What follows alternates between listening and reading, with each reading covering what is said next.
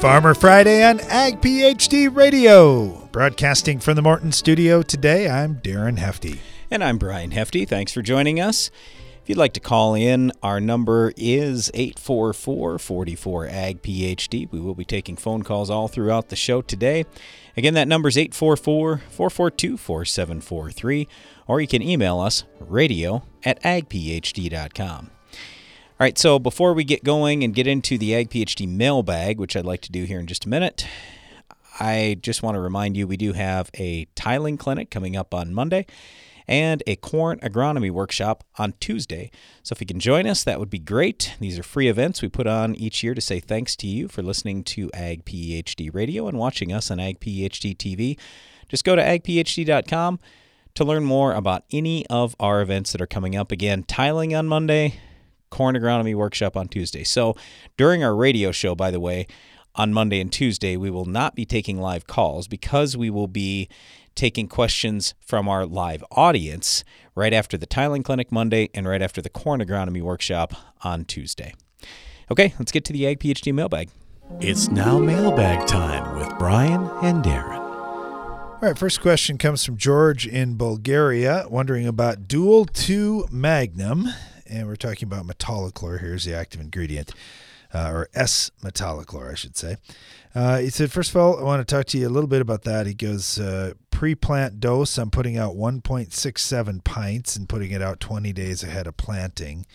My CEC is 25 to 30. My organic matter is 2.5 to 3%. I see the max label rate is 2 pints, and I'm having some weeds pop through later in the season, foxtails mostly. Observing my soil structure and stats there, should I be increasing my rate to that 2 pints? Do you think that would be worth it?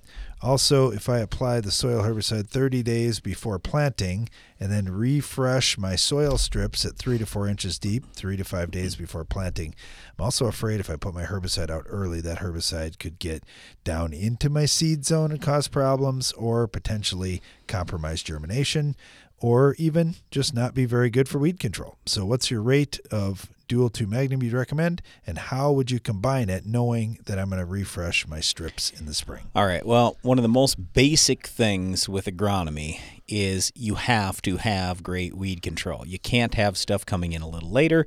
Otherwise, number one, this year's yield is hurt, and number two, you have more weed seed for the future, making future yields worse as well, or increasing your herbicide costs in the future.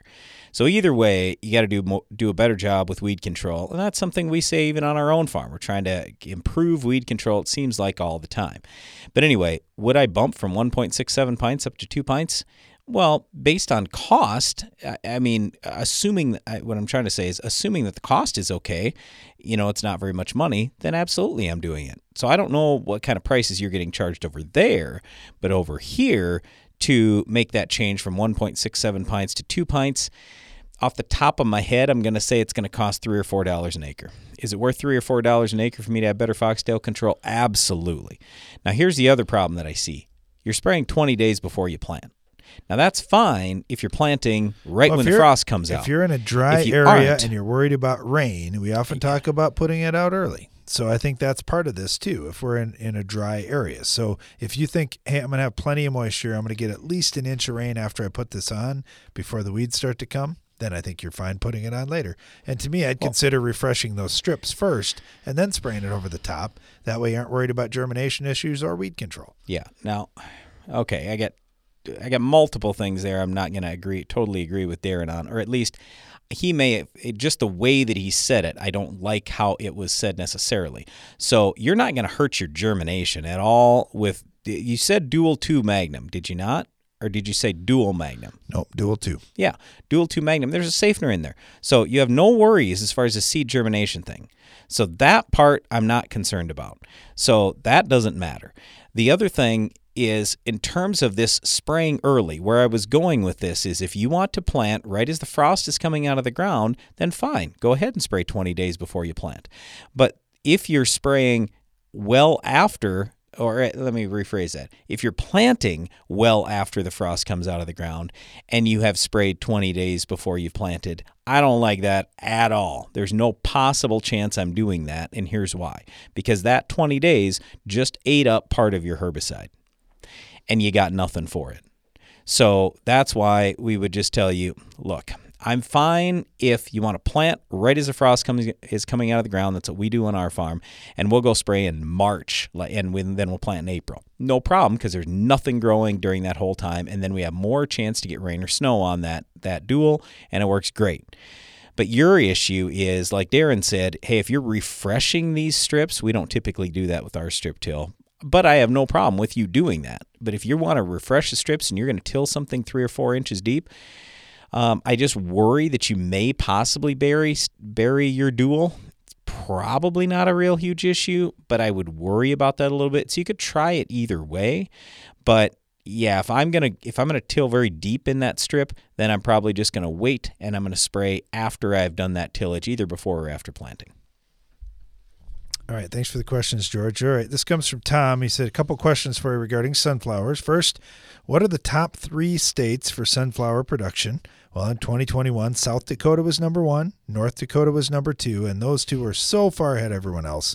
Minnesota was a distant third, and then 4th place was actually only half the size of Minnesota. So there's a heavy weight towards the Dakotas here with sunflower production.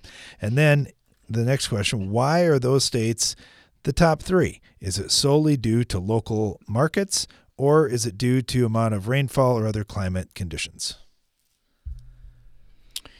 Well, usually crops are grown in certain areas because that's where farmers can do well with those crops economically. So, for example, we can't raise wheat on our farm because we can't make as much money as we can with corn or soybeans. Our land prices and our cash rents are so high, and just the way our weather is, it prohibits us from raising wheat here. Now, sure, we can raise wheat, but I like to make money when I'm farming. It's fun farming, but I kind of like to make some money in the end. So, I don't know exactly all the reasons, but I would just say that farmers in those areas turn out good economically raising sunflowers. Well, stay tuned. We'll get to your calls right after this. This is a wake-up call for you and your field's microbiome from Source by Sound Agriculture. Source is a revolutionary foliar-applied biochemistry that doesn't rely on bulky nutrients or finicky biologicals to wake up your soil and unlock more nutrients per acre, all with a low use rate. It's like caffeine for microbes. Source works with the soil you've already got and the equipment you already use. So if you're a grower, go to sound.ag and learn more. And if you're a microbe, time to rise and shine. What do you think of when you hear Palmer Amaranth or water hemp? If you use Fierce herbicide in your soybean fields, you don't have to think about them at all. With 2 effective modes of action and up to 8 weeks of residual control, Fierce takes on even the toughest weeds like water hemp and Palmer Amaranth. Take control of your soybean fields and get incentives from Bayer Plus Rewards when you choose the power of Fierce herbicide. Talk to your local retailer today to put Fierce to work in your fields. Always read and follow label directions. Boost your productivity and profitability with Soil Warrior from Environmental Tillage Systems. Improve fertilizer efficiency and your yield potential in just 1 strip till pass. Now that's ROI. Contact us today at soilwarrior.com. Start your crop off right with the Germinator closing wheel from Farm Shop MFG. Our spike design excels in variable soils and shatters compaction. Plus, the unique shoulder firmer encases a seed to maximize seed-to-soil contact. Order yours at farmshopmfg.com. Go long for season-long foliar disease protection that starts at plant. Only Xyway brand fungicides from FMC provide season-long inside-out foliar disease protection. A single at-plant application provides comparable performance in corn yield protection to that of VT to R1 foliar fungicides against diseases like gray leaf spot, northern corn leaf blight, and more. Visit your FMC retailer or xyway.ag.fmc.com to learn more. Always read and follow all label directions.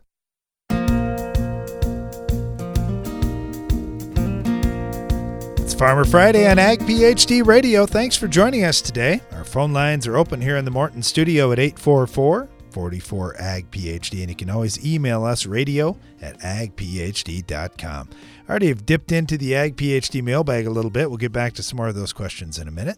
But first, we'll start off on the phone lines here with Josh down in Iowa. Josh, how you doing? I'm doing okay. It's pretty chilly out here today, but we're back into the positives. positive temperatures, so I guess I can't complain too much. No, and I look at this. Next week is February, and we're getting that much closer. And I know in Iowa, once we get to April, hey, all bets are off. We're probably going to be out rolling in the fields. So are you all set for spring, or you still got some things to do, getting planter to go and everything else? We still got quite a bit of work to do. We have mostly, at least on my end, we're working on hog barns right now, kind of getting the turn ready, getting things ready for the next batch of pigs. We're hauling corn a little bit, getting some stuff to town to fill January contracts, and reward the market while things are high. But we have a heated shop, so we'll probably start rolling tractors and then planters and everything else through here in February, March. All right, so you mentioned a bunch of jobs there, and man, they all take time. They're all hard work.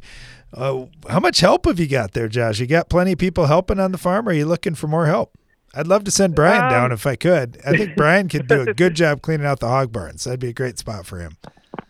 Yeah, how's he at electrical work? 'Cause that's my big gremlin today, is getting heaters working while it's 20 below outside. Yeah, no kidding. Well, we used to have outdoor hutches where we had hogs running out of them. So we had outdoor waterers, and that was always when it was 20 below. That was our fun job, is trying to keep those things running. Yeah, I remember that as a kid with our cattle too. No, I farm with my dad and my two uncles, and we've got a couple of full-time hired men that help us out as well. But for the most part, I'm about the youngest guy on the farm by a couple decades. So a lot of the lesser fun jobs like electrical work and hog barns falls to me. Oh yeah. We know exactly what you're talking about there. You bet. Yeah, you got to start somewhere. But now, what a great opportunity for you, and a great future you got ahead. But you're right. We have the same thing. We've got our lead guy on our farm is older than Brian and me, and he's not going to want to keep farming forever. So always looking for young people coming in. Yeah, it's a hard. I mean, I'm considered a young farmer in our area at 40, which is kind of funny to think about, but. There's not too many of us, and we're, for the most part, we're pretty good about getting together and trying to exchange ideas and find new ways of doing things that maybe our dads and the older generation are either not interested in doing, or maybe it's just too much of a change from what they grew up with to want to try and tackle it. Well, you think about how things have changed. I just look, we're fourth generation on this farm, and when you start with horses, and pretty soon we'll be using autonomous tractors. Well, I know we had autonomous vehicles on our farm last year at our Ag PhD field day, and man, to think how fast that has turned, I don't know. Who knows what's going to be next?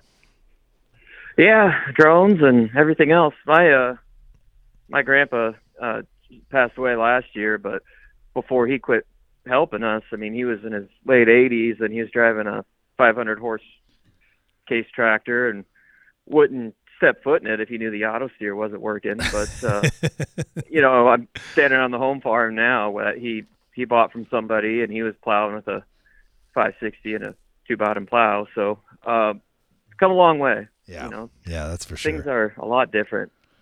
Well, we got a lot of stuff to get done here before spring, the way it sounds. So appreciate talking to you here today, Josh. Good luck here as you head into the spring. Sure, you too. Thank you all. Let's head up to North Dakota. Got Ryan on with us right now. And Ryan, we had a question come in earlier about sunflowers and why the Dakotas raise so many flowers. You raising flowers in your area, or are you more of a corn soybean guy? No, I'm right up on the Canadian border. So yeah, we actually got back into sunflowers 2 years ago. So just 2 years under our belt. I mean, when I was young, we raised a whole lot more of them, but with canola and soybeans as options, we kind of went away from them because of disease pressure. Yes. Was it white mold, or was it other things that were getting you? Yeah, white mold, and I guess also blackbirds, but white mold seemed to be the lion's share of it. So now, we're not doing many as a percent of the farm, but just had some nice crops with them, and they seem to handle the salts a little bit better, so kind of picking the areas where they fill a need. Yeah, that is interesting. Brian was talking about that a little bit, not necessarily the salt piece, but just how, hey, in some areas, some things will grow better than others. And then, of course, there's different marketing opportunities as well. What a year when we've got good prices on just about every crop. Is there a crop that's standing out to you for your operation that you say, man, I got to do more canola or I got to do more of something else? Well, last week I spent at the conference. It was the National Biodiesel Board. We changed the name to the Clean Fuels Alliance of America, and just, I would say, oil seeds in general. The growth rate that biodiesel and renewable diesel is on, and the demands they're going to have for oil, I'm pretty bullish. So that would be, your canola and your soybeans for sure. Yeah, that is such an opportunity, and you guys can raise some fantastic yields. I know when we talk to growers that say, well, what can they still raise for soybean yields in northern North Dakota? Well, if you give them just a little bit of rain, I always say they can raise a great crop. What would you target? If you had a perfect weather year, what can you get for soybeans up there for yield? We can go over 40. You hear the anecdotal thing of guys maybe hitting 50s, but if you had a farm average of over 40, I think you'd be very pleased. I look at it, the soybeans are going to run 40, the canola is probably going to run, we still do it in pounds, so 2,500 pounds. Depending upon the timing of the rain, that's why we choose to do both of them. I joke that if we're going to have a lousy wheat harvest, that means we're going to have a good soybean crop, because we don't want rain in August for the wheat, but we sure do like it for the beans. Yeah, it's a good diversification tool, no doubt about that. Well, and you think about the rotation opportunities that you've got trying to get around some of these tough weeds. Is kochia the worst one in your area, or what's the toughest weed to kill? Yeah, right now it would definitely be kochia. It just handles the drought so well, and with having a real dry year last year, and actually the year before it was on the drier side, we struggled with kochia. We do a majority of our canola acres are Liberty Link, so that helps. We get that different mode of action in there.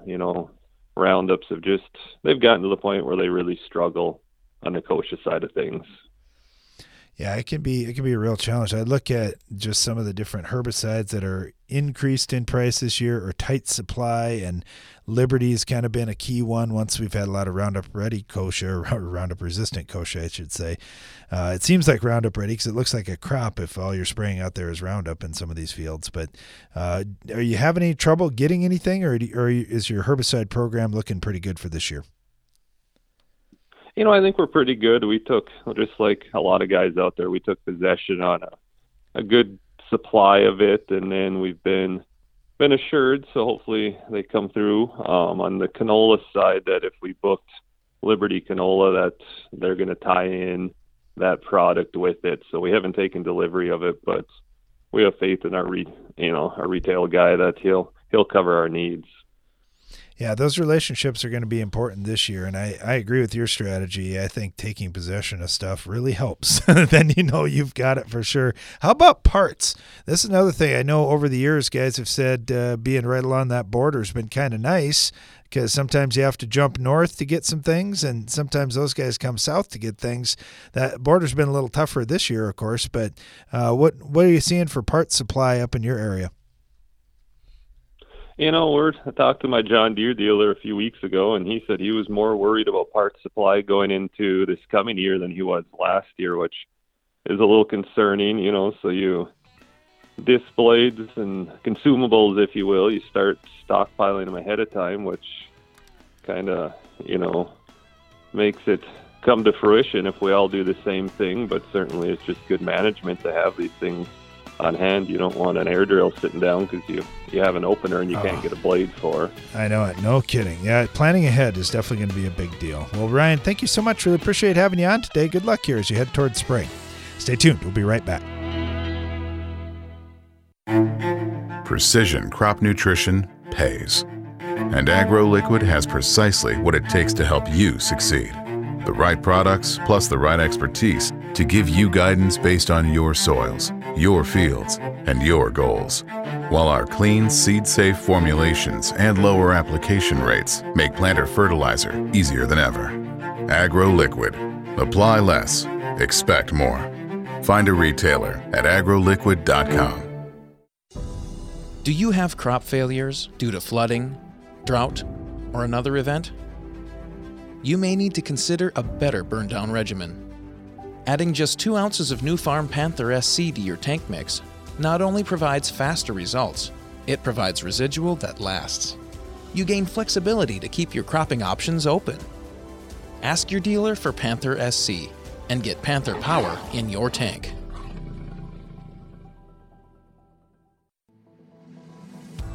How can you make more profit from your soybeans this year? I'm Darren Hefty. We'll give you the answer to that question at a free Ag PhD Soybean Agronomy Workshop. It's Tuesday, February 15th at the Morton Center near Baltic, South Dakota. We'll dive deep on topics such as pest control, resistance issues, herbicide traits, fertility, cleaning up white mold, and more. If you want to make raising beans more lucrative and fun, you don't want to miss the free Ag PhD Soybean Agronomy Workshop. Learn more at agphd.com. And while you're there, check out the other Ag PhD events we have coming up in January and February, including agronomy workshops in corn and wheat, a tiling clinic, 2 days dedicated to soils, plus a whole day devoted to natural and biological products. There's a lot of great information here, and we can't wait to share it with you. To learn more about these events and register, go to agphd.com. This message is for all the corn and soybean growers out there who aren't made of money. If you're using a fungicide other than Zolera FX from UPL, you should know that no corn and soybean fungicide gives you a better return on investment, period. Zolera FX has 2 high-performance actives delivered at full rates for maximum performance and ROI in corn and soybeans. To see the data, go to ZoleraFX.com and always read and follow label directions. Weeds rob you of yield potential, so rob them of the chance to grow with powerful corn herbicide solutions from Corteva Agriscience. Weeds won't know what hit them, but you will. Because you can count on all the top corn herbicide products, including Resicor, Sure Start 2, and Keystone NXT, to effectively control weeds, you can spend less time worrying about unwanted yield-robbing plants and power on. Learn more at poweroverweeds.com/power. Keystone NXT is a restricted-use pesticide.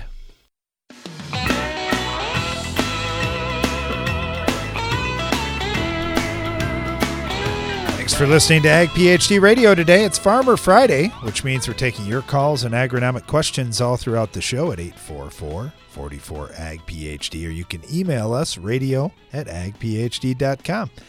Start off in Northwest Indiana here. We got John on the line with us. John, how are you doing today? Hey, we're doing good. We're sitting down here in sunny Florida. Ooh, perfect. Nice and warm. Yeah, much better than Indiana right now.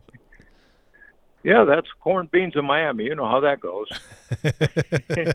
Well, okay, so let me ask you this. Are you all set for spring? Have you got somebody else up there getting the planter ready, or is that your job when you get home? No, my son's up there, and we had the planter ready the first week of January. Oh, awesome. So both planters. We had the corn and bean planter both ready. So they were just getting everything polished up now, and just trying to figure out what we're doing for all these inputs, which is going crazy. Yeah, no kidding. The input pricing and supply has been fun. Okay, tell me about the planter situation here. So you got one planter for corn, one planter for beans. Do they both run starting at day one, or do you have one crop you like to start with versus the other? We normally start around the 19th to the 21st of April, putting beans in the ground and corn in the ground. Whatever fields are ready, we start and just keep on moving. I plant the beans, he plants the corn. Excellent. So as you're planting early with the soybeans, have you seen a big yield jump? I assume you've seen better performance, or are you just trying to keep them shorter? What's your goal with the early planting on beans? Trying to do a better yield, and it seems like when we get them in the ground earlier, and we put all the inoculates and stuff on them, they seem to perform pretty good for us on an early bean, and then we're able to start harvesting them towards the end of September and get a jump on that and get beans off before the corn. That way, corn can dry down a little bit more.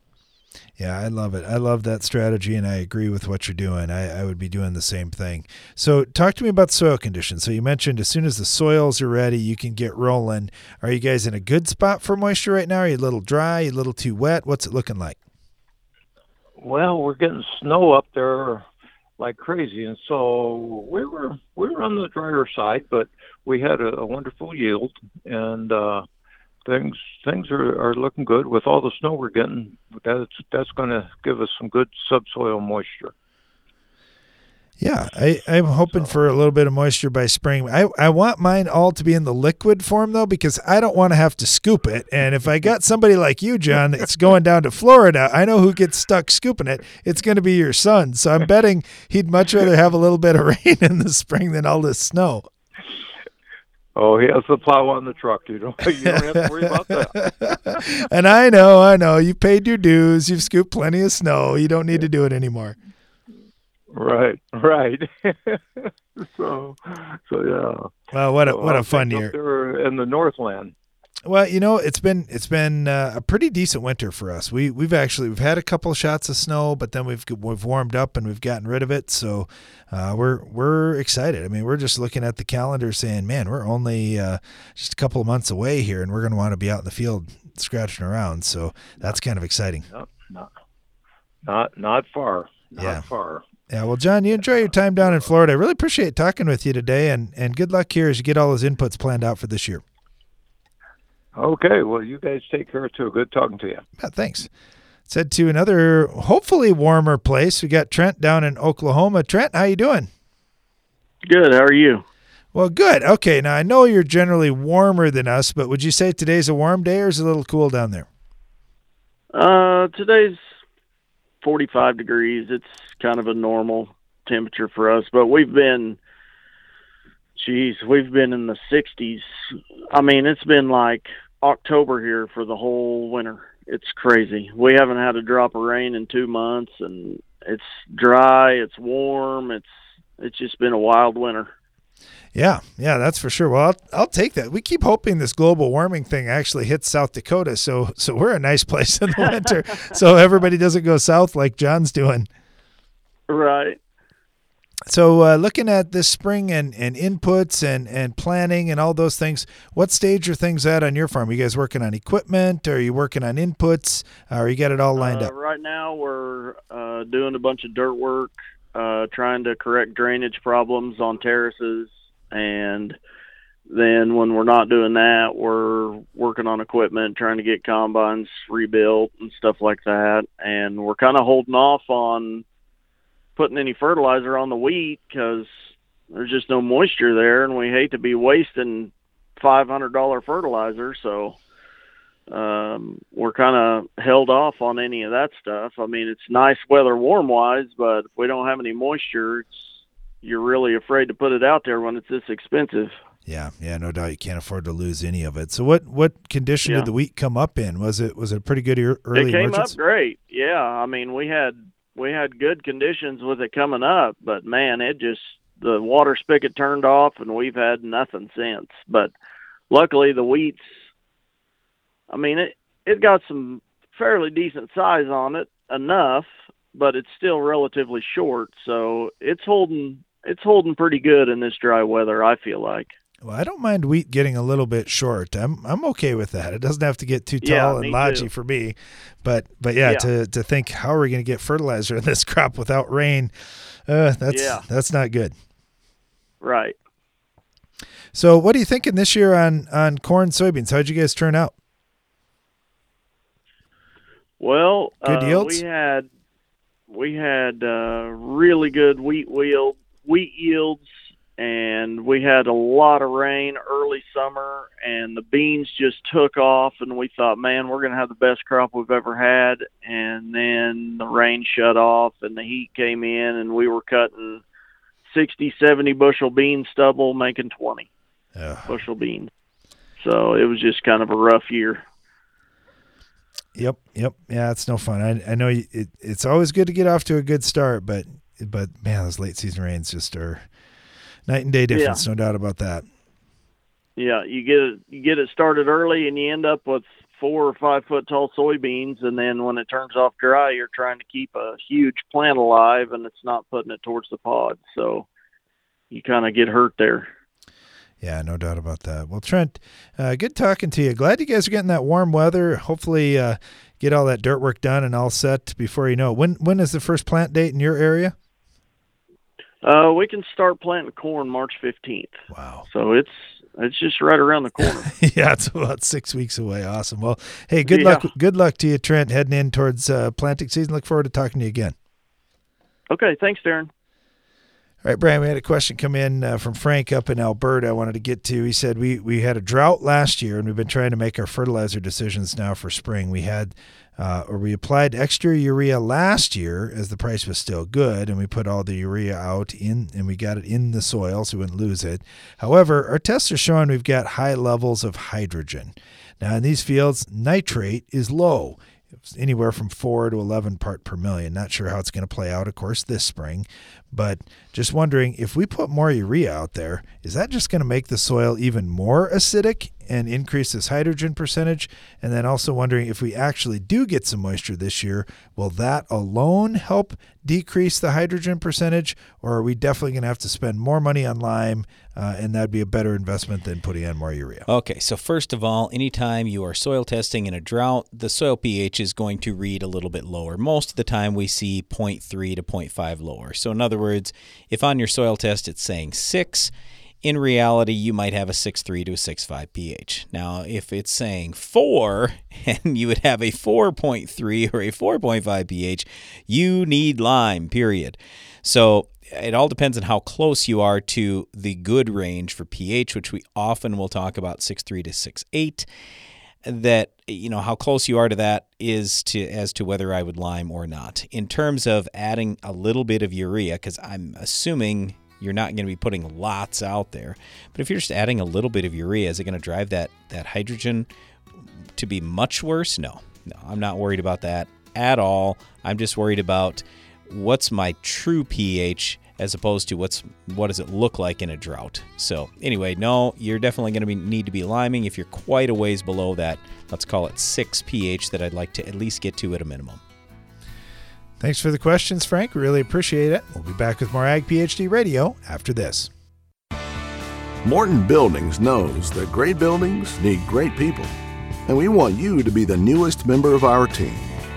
Morton is expanding its construction crew, and we're seeking new and experienced candidates to fill our crew member positions.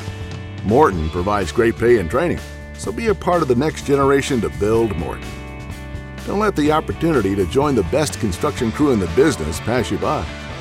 Learn more on our careers page at mortonbuildings.com. Farming is probably the most natural thing for a person to do. It taught me how to take pride in my work, how to put something ahead of myself. Whether it was getting up early to feed the livestock or working late to bring in the harvest, farming taught me to give it my best, no matter the job. My name is Tanner. I'm a farmer. I work for Case IH. Case IH, built by farmers. Don't let resistant weeds win on your field. Herbicide-resistant weeds are a fierce competitor of corn growers. Tough 5EC, a selective contact herbicide manufactured by Belgium Crop Protection, can help. Tough 5EC synergizes HPBD inhibitors and enhances the effect of PS2 herbicides. Add Tough 5EC to your post-emergence tank mix team and beat resistant weeds. Ask your local retailer about Tough 5EC or visit BelchimUSA.com. Always read and follow label instructions. We now bring you an important news bulletin. This just in from Live Action News.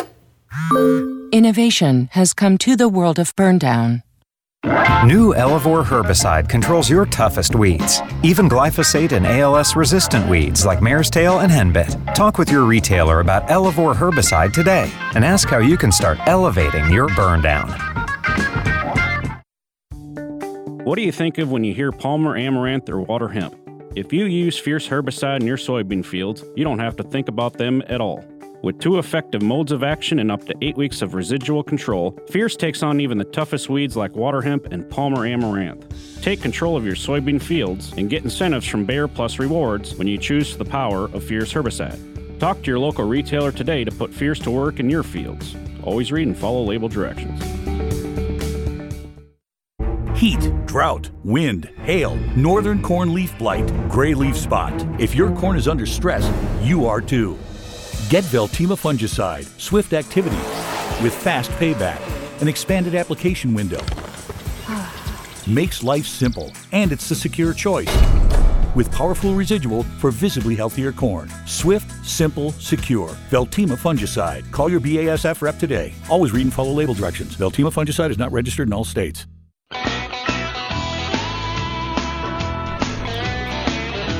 You're listening to Ag PhD Radio on a Farmer Friday, broadcasting from the Morton studio. I'm Darren Hefty along with my brother Brian.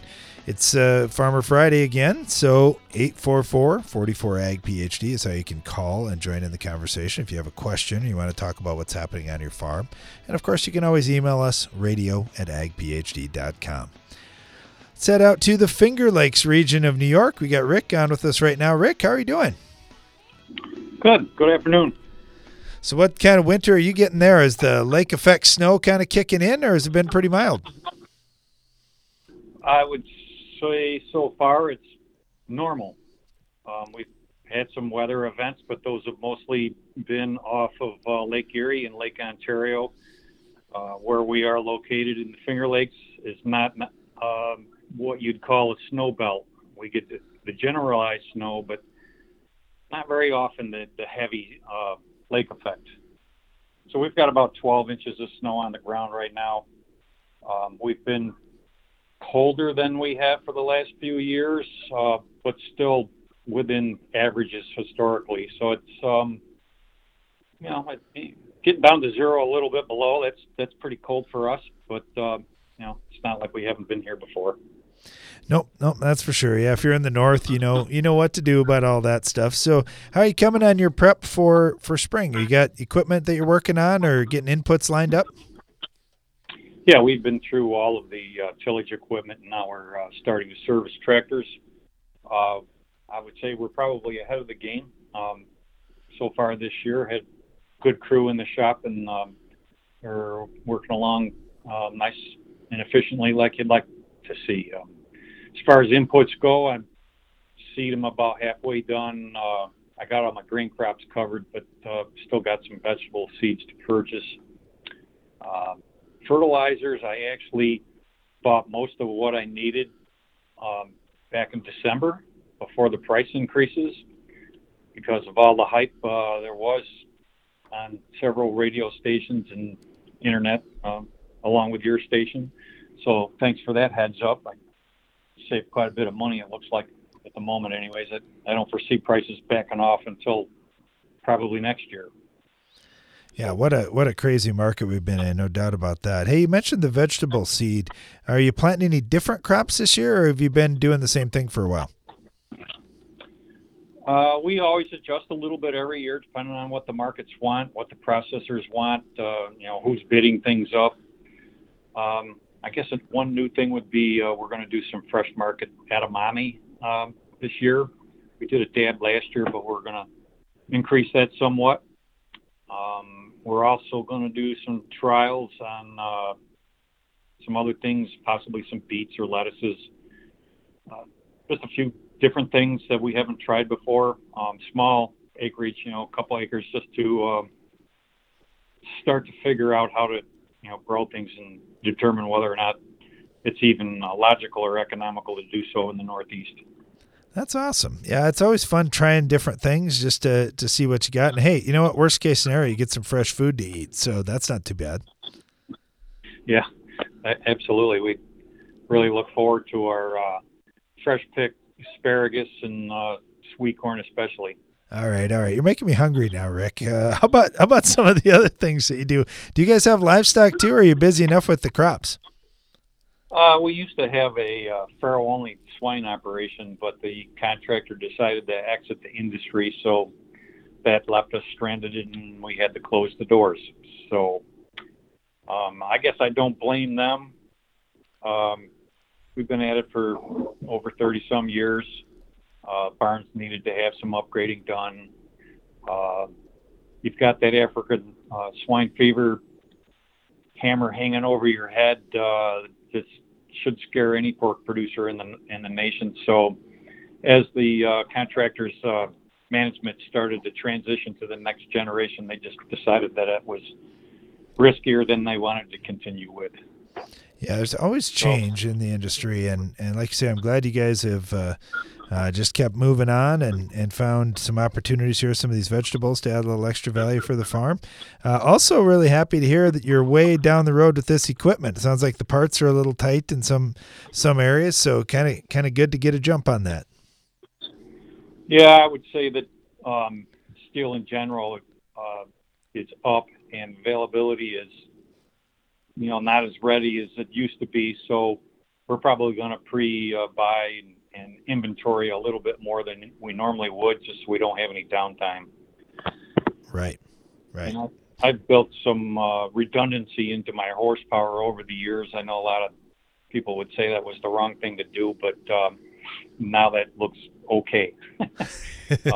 Used equipment prices are healthy, and if I break down, I've got enough backup that any one tractor could be down for 2 weeks or a month. It seems it takes a month any longer to get something fixed. Time you take it to the dealer, and they wash it, tear it down, find the parts come, parts are wrong.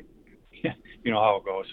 Yep. You're right. It's a good time to plan ahead and to have Plan B already lined up. No doubt about that. Well, hey, Rick, great talking to you. Really appreciate all the info today. Good luck to you and your crew as you get heading towards spring. All right. Thanks. Brian, we had a couple of questions. Speaking about, Rick was talking about steel there. We had a couple of comments. Every time you talk about moldboard plows, we get some information back. So True Blue says about 10 years ago, we rolled over 10 acres just for a trial against ripping. However, we found a 10-bushel jump. Also, one of the negatives that you had mentioned was that you'd mineralize your organic matter faster. I'm just wondering, does this equate to many of the newer corn heads and vertical tillage tools trying to accomplish that same thing, or is that a different deal? That's a whole different deal. That's above ground residue, and that's what we would call organic material. Below ground, when it's fully decomposed, that's organic matter. And yeah, they are two different things. So the above ground stuff, we're trying to chop that residue up as quickly as we can, so then we're not hairpinning residue when we plant. And so hopefully we can get that soil to warm up a little bit quicker in the spring, get that residue breaking down faster, release those nutrients. That's all good. Down below ground, when you plow, you inject a lot more air down in there, and then there's more microbial activity, which sounds all good, but the problem is it dramatically speeds that breakdown of the organic matter, and it mineralizes nutrients. So then over time, your organic matter levels will actually go down almost certainly. Now, it's possible to still maintain or build organic matter when plowing, but boy, you'd have to have a tremendous amount of organic material pumping back in there that could then eventually replace that organic matter. So it's very unlikely that you're going to moldboard plow every year and maintain or build soil organic matter. Much more likely that you're going to get a lot of nutrients out and deplete your organic matter levels over time. All right, Dan sent in a comment too. He said, if you don't have a moldboard plow and you want to do some plowing, all you need to do is just host a plow day. You'll have 100 antique tractors working away out on your farm for nothing. It's actually a good idea. All right. Thanks, Dan. Really appreciate the comment. Okay. This one came in from Brian, who said, my soil test has several different measurements of phosphorus. They have the P1, the Olsen, and the Mehlich results. My pH is around 6.5. Cation exchange capacity 10 to 20. I'm wondering which of these phosphorus tests should I use to calculate my phosphorus to zinc and phosphorus to copper ratios? Well, wait, did he give us choices? Yes, he has all three. P1, Bray, Olsen, and Mehlich. Wait, whoa. You just said P1 and Bray. Those are the same thing. Yeah, P1 Bray. Okay. Olsen. And Olsen. And Mehlich. Oh, and Mehlich. Okay, I got you now. Okay. He has all three of them on his test. Okay, well, how was the zinc converted? what test was the zinc done with? I don't know that answer. So let's just assume the zinc was done with Mehlich. If the zinc was done with Mehlich. Yeah, well, then you go Mehlich to Mehlich. So and at a 6.5 pH, you can do just about anything. I'm not that worried about it. If you got real low pHs, P1's probably going to be more accurate. It will be more accurate than Olsen. The Olsen's going to be more accurate than the P1 at real high pHs, like well over 7. But the Mehlich, I don't really have a big problem with. I think it's fairly accurate. But the Mehlich is more like the P2 or strong brace. So anyway, I'd figure the Mehlich P to a Mehlich zinc, and I'd try to be around that 8-to-1 or 10-to-1 kind of ratio. Stay tuned. I'll be right back. It came in waves, ruthlessly eliminating the toughest, hard-to-kill grassy weeds in wheat. Everest 3.0 herbicide, a new formulation, delivers superior flush-after-flush control of wild oats and green foxtail. And Everest 3.0 is registered for use on yellow foxtail, barnyard grass, Japanese brome, and key broadleaf weeds that can invade your wheat and rob your yields. Ask your retailer about Everest 3.0. Always read and follow label directions. Did you know soybean diseases like white mold and sudden death syndrome can survive in your soil even after rotating crops? Prevention of these diseases is a constant battle, and yield loss from an infection can be devastating. The right management plan makes all the difference. Keep your beans safe with Heads Up seed treatment. Heads Up guards your seed from both white mold and SDS. Stay protected and profitable by asking your seed dealer for Heads Up. Learn more at headsupst.com. How can natural products help you raise bigger and better crops? I'm Darren Hefty. In recent years, natural products have exploded onto the market, claiming to improve soil health and plant development. But what's right for your farm? That's why we're devoting a full day to our first ever Ag PhD Naturals Workshop. It's Wednesday, February 16th at the Morton Center near Baltic, South Dakota. Our research team has spent years testing hundreds of natural products. We want to share with you what we've learned. For more about this free event, go to agphd.com. While you're there, check out other Ag PhD events we have coming up in January and February, including agronomy workshops in corn, soybeans, and wheat, a tiling clinic, 2 days dedicated to helping you understand soils and making your own fertility recommendations, and much more. There's great information here that we want to share with you. So to learn more about these events and register, go to agphd.com. There's a lot of great information here, and we can't wait to share it all with you. To learn more about these events and register, go to agphd.com. It's smart to make the right agronomic choices, and it's even smarter to get rewarded for them. With the Bayer Plus Rewards program, you earn cash back on seed, herbicides, and other eligible products. And it keeps getting smarter, because now you can earn an additional 10% bonus when you send your redemption check to your retailer. To learn more, contact your retailer today. Protect your yields and get the most from your land with Bayer Plus Rewards. Visit mybayerplus.com and see program terms and conditions for full details. Fill once, plant all day. The Thrive 3D application system from FMC is a revolutionary in-furrow crop protection platform that plants up to 480 acres between refills. The Thrive 3D application system mounts to most major planter brands and can be yours at no cost with the FMC Freedom Pass program. To learn more, call 815-362-7747 today. Always read and follow all label directions.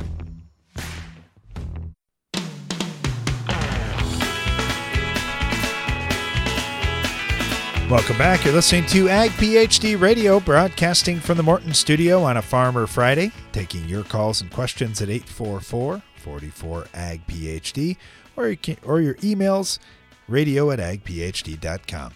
Got an email here from Jack in South Dakota. He said, I'm sending you a manure sample and also a soil test for where this manure is going to go. Wondering what you would think about a 15,000 gallon per acre rate of this manure. We've been getting these questions a lot, and where we haven't gotten these questions, we should be getting these questions because in a lot of cases there's just flat out too much manure being applied per acre. And here's the big problem. Like on this test that I got, I don't have salt content. The most important thing on a manure test, and I don't have it.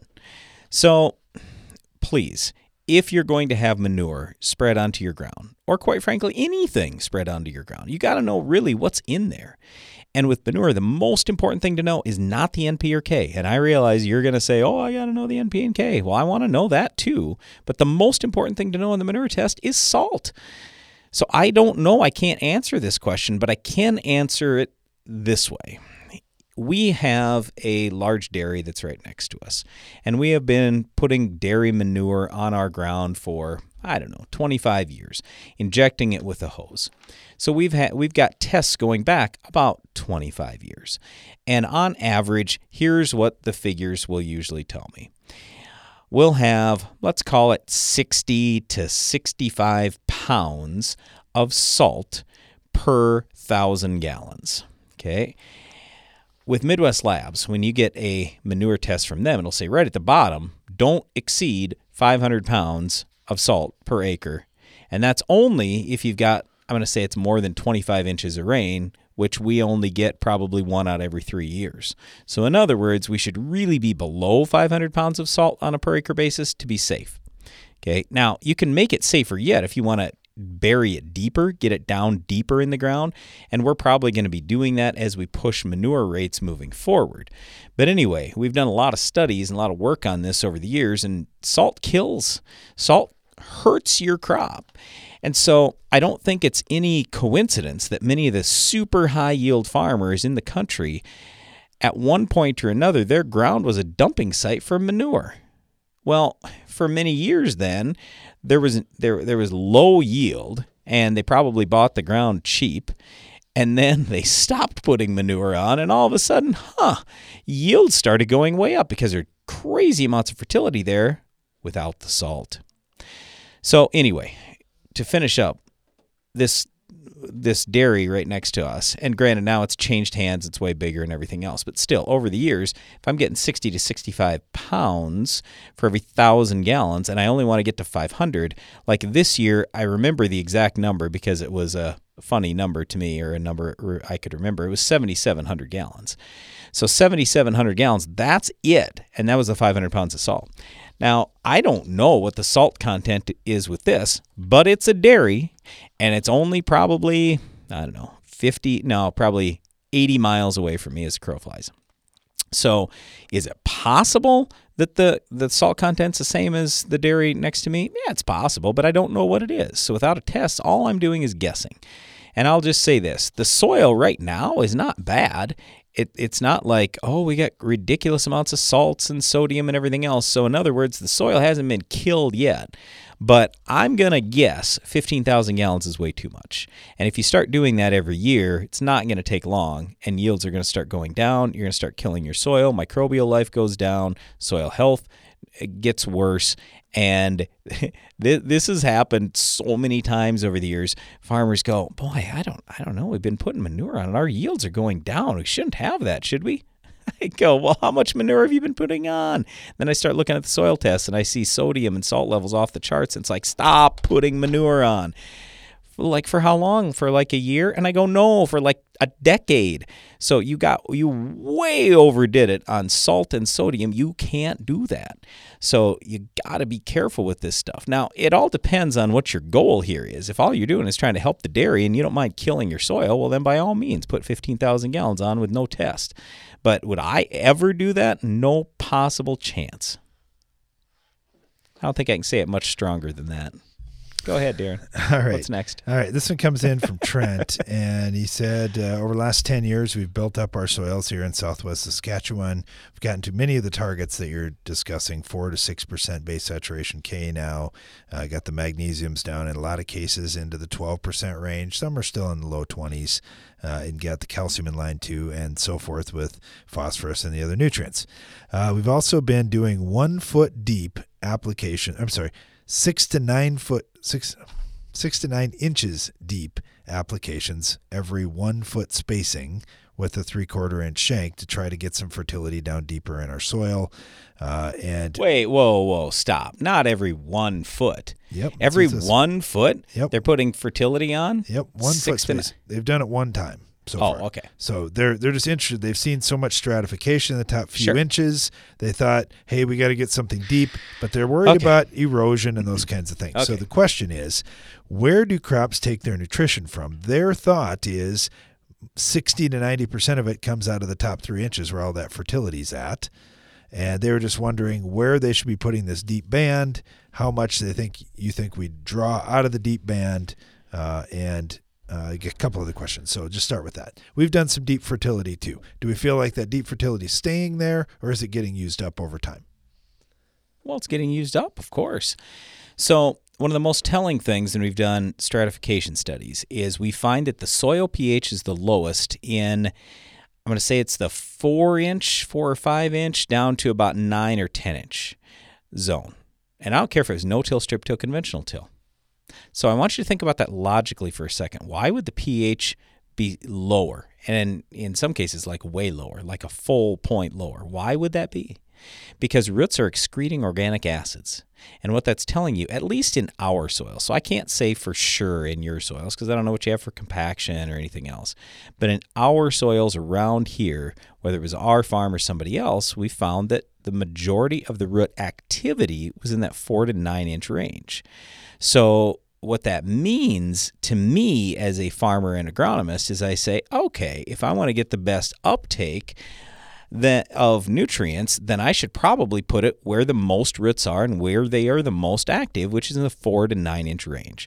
So when he's talking about 6 to 9 inches that they're putting some fertility down, to me, that sounds fantastic. Now, that does not mean that we want zero fertility in the top 3 inches, but Darren, you just made the comment, or I believe what I heard is stratification, and they're worried about stratification. Well, if you already have your top 3 inches loaded up, then why worry about continuing to feed the top 3 inches with crazy amounts of fertilizer when it's already loaded up? So, yeah, I would start to move it just a little bit deeper.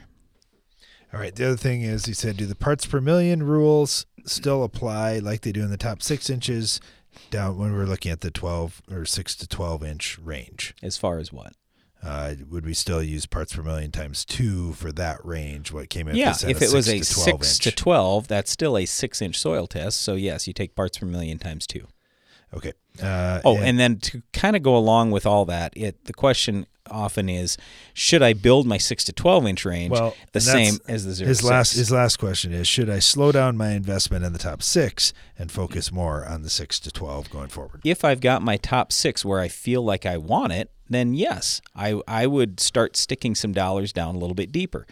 So at our soils clinics, we showed some soil test information we had from Francis Childs and a bunch from Herman Warsaw. These were guys that were raising, so Warsaw was the first guy raising over 300 bushel corn consistently in the United States over 50 years ago. Think about that. 50 years ago. We didn't have the genetics, hybrids, all that stuff back then that we do today.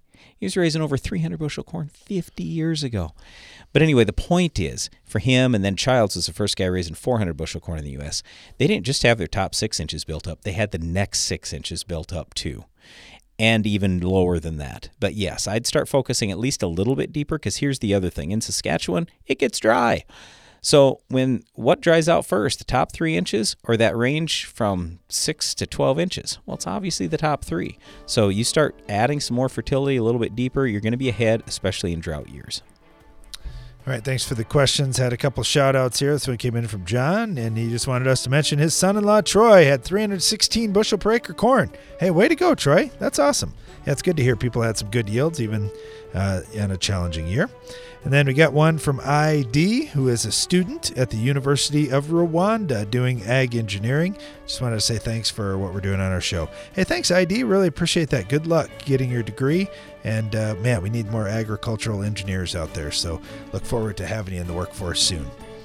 Thanks for listening to our show today. Be sure to join us each weekday for more Ag PhD Radio.